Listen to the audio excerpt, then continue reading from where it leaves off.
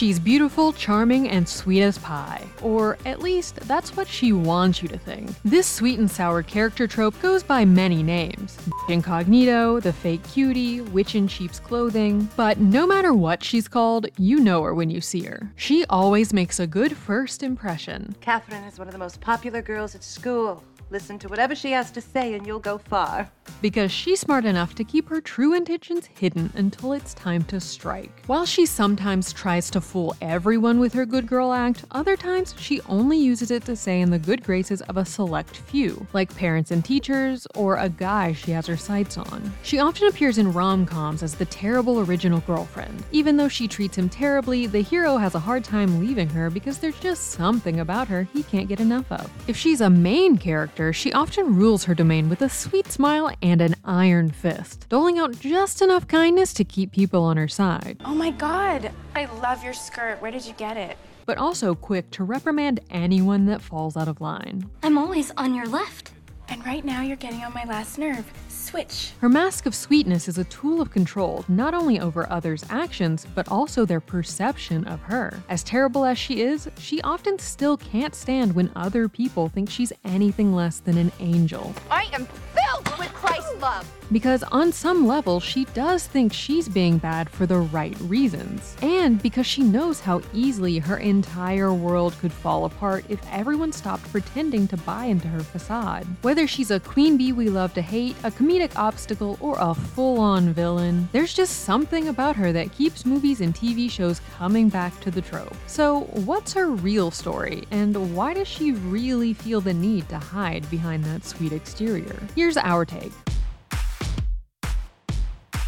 While this trope is a staple of modern media, it's been around for centuries, dating back to tales of beautiful sirens using their sweet, alluring voices to draw sailors to their doom for their own ends. The wolf in sheep's clothing trope, of course, isn't limited to female characters, but the specific ways that women in particular are often written into this trope is worth unpacking. In society, it's long been held that a good girl or proper lady should be sweet, caring, and pious. And the bitch Incognito has learned to use the facade of these traits to her advantage. She knows that if she's openly brash or combative in attempting to reach her goals in the way that a man might be. Do you think I relish the fact that I have to act like Mary Sunshine 24/7 so I can be considered a lady? She'll get shot down and shut out. So instead, her angelic act allows her to hide in plain sight, keeping her true motives undetected by those who might be able to stop her. Exhausting, wasn't it?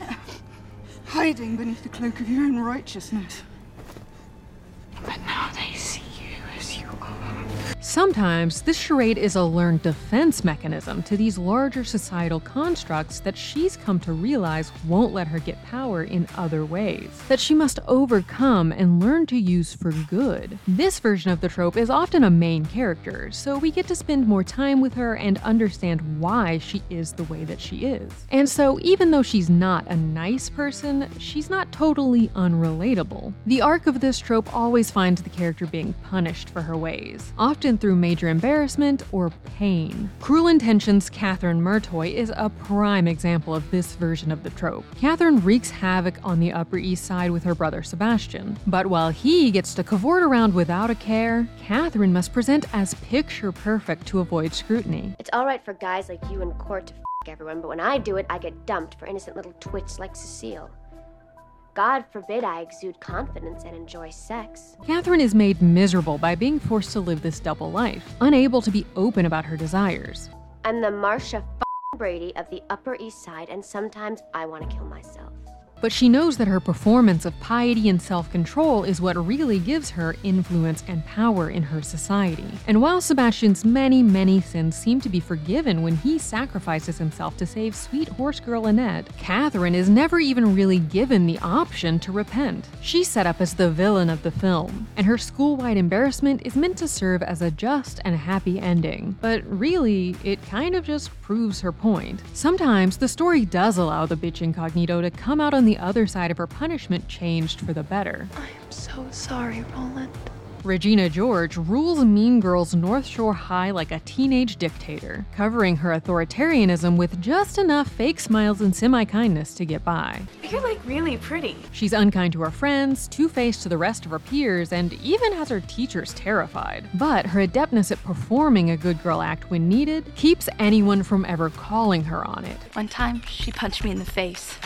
It was awesome. Once she's been punished, she is given the opportunity to change through a new outlet for her resentment and need for power. This multi-dimensional version of the trope not only helps make the characters feel more like real people and not just cardboard villains, but it also makes them more relatable. While most of us aren't trying to rule over our social circles through deception, many women can, to some degree, relate with having to soften our edges or be less direct to avoid being seen as, well, a bitch. Everybody loves me, and I intend to keep it that way. While it's certainly ramped up and often made more devious in on-screen depictions, the fact that women do often have to put on a sweet facade to cover their ambitions if they want to succeed is very real. While we'd never want to copy their habits and certainly shouldn't excuse their bad deeds, we can on some level understand the resentment and even rage that society's confinement of their desires and drive has produced. These mean girls may hide their true selves, but I'm not going to hide this delicious offer from you.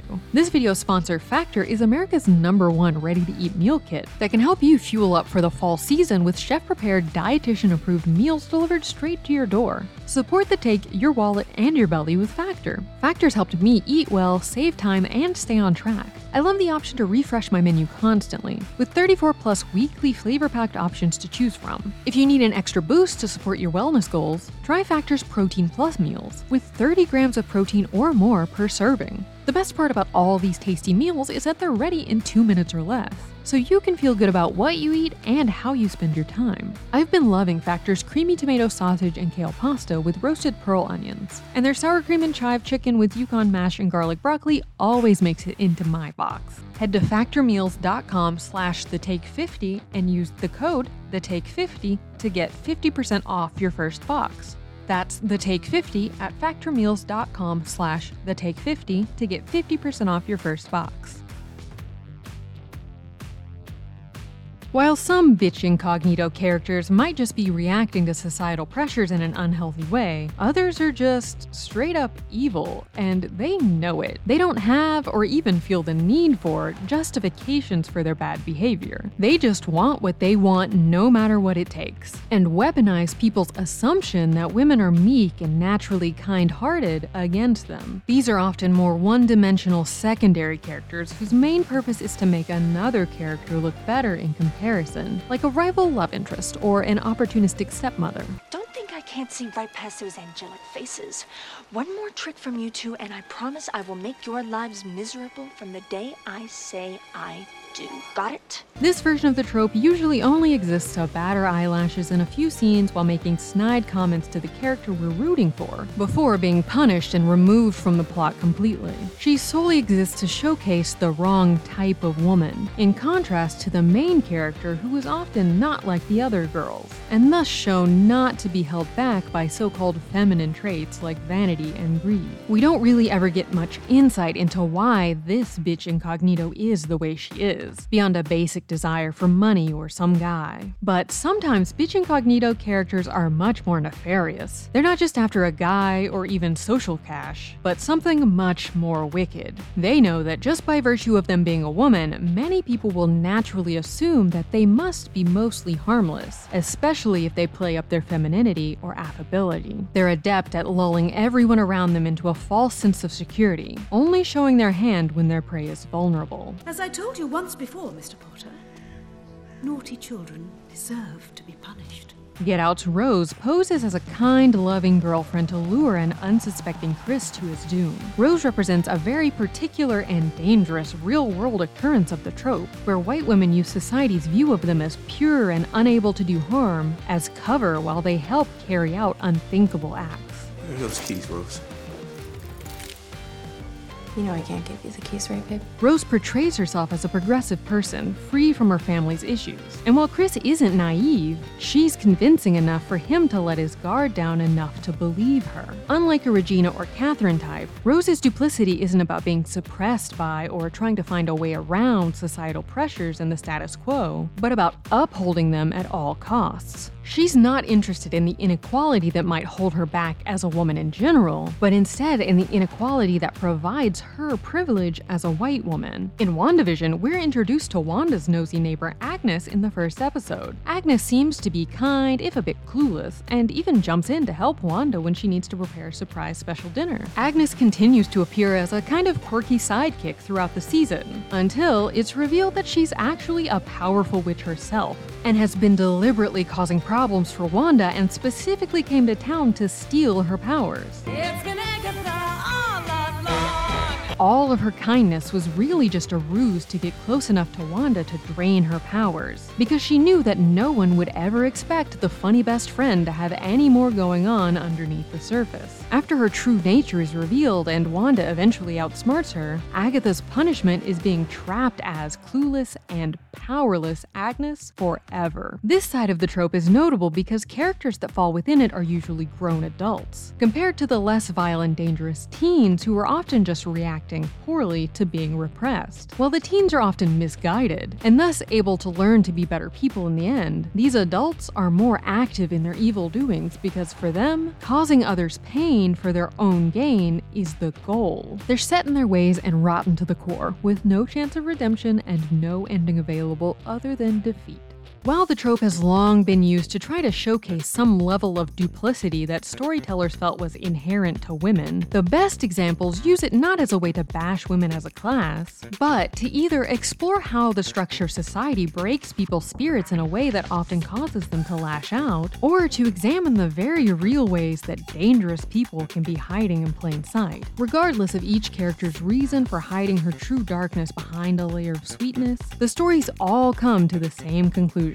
Eventually, your deception and artifice will be the source of your downfall. So, the best solution is to stop taking out your resentment on easy targets around you, and instead focus your rage on the structural problems within society that make women feel like they can only behave in one way if they want success or influence.